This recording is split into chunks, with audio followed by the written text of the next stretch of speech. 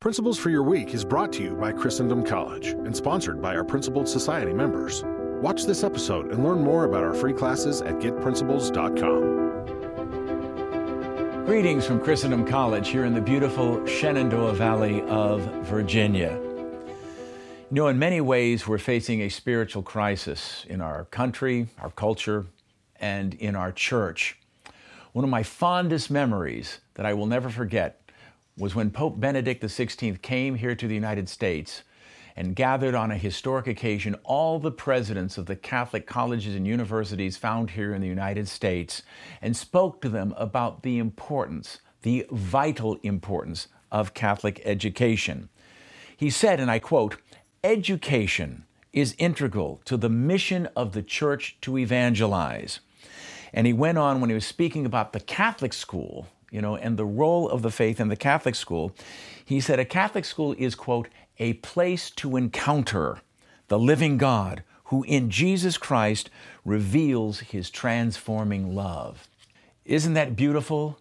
It is a place to encounter the living God who in Jesus Christ reveals his transforming love. Powerful, powerful sentiment indeed. One of my favorite saints taken from our Catholic tradition who really illustrates this is Saint Justin the Martyr. Saint Justin the Martyr was a philosopher who converted to the Catholic faith. But even after his conversion, he loved philosophy so much and wanted to make philosophy serve the Catholic faith. He continued to walk around wearing his philosopher's garb. But he went on to become a great Christian apologist. And right around the year 130, he wrote about his conversion to the faith, and he described it in the following terms, and I quote, "A fire was suddenly enkindled in my soul.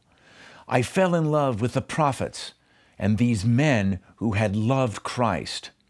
I reflected on all their words and found that this philosophy alone was true and profitable. That is how and why I became a philosopher, and I wish that everyone felt the same way as I do." End quote. Isn't that beautiful? He fell in love with Jesus Christ and those who communicated so powerfully and effectively their love for Jesus Christ.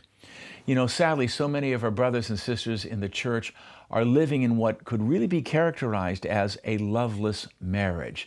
They have not really encountered Jesus Christ.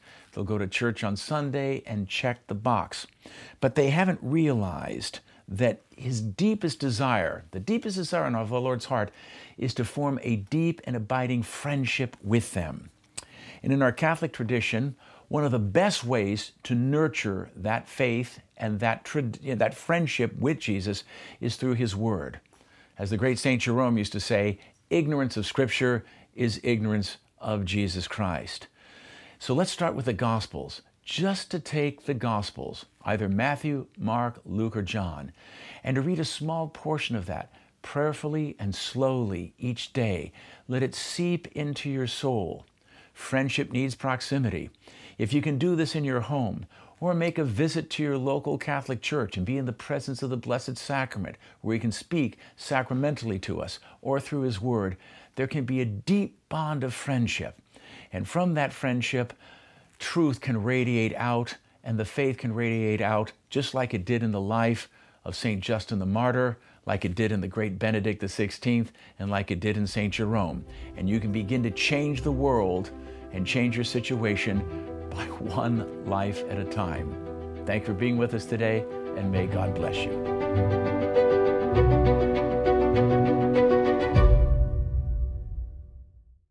Thanks for listening. Amidst a culture that attacks our faith and heritage, Principles and Christendom College help Catholics to know, live, and share their Catholic faith. Together, we can spread the light of truth to help renew the church, the family, and the culture. Support this and other free and faithful Catholic content at getprinciples.com/support.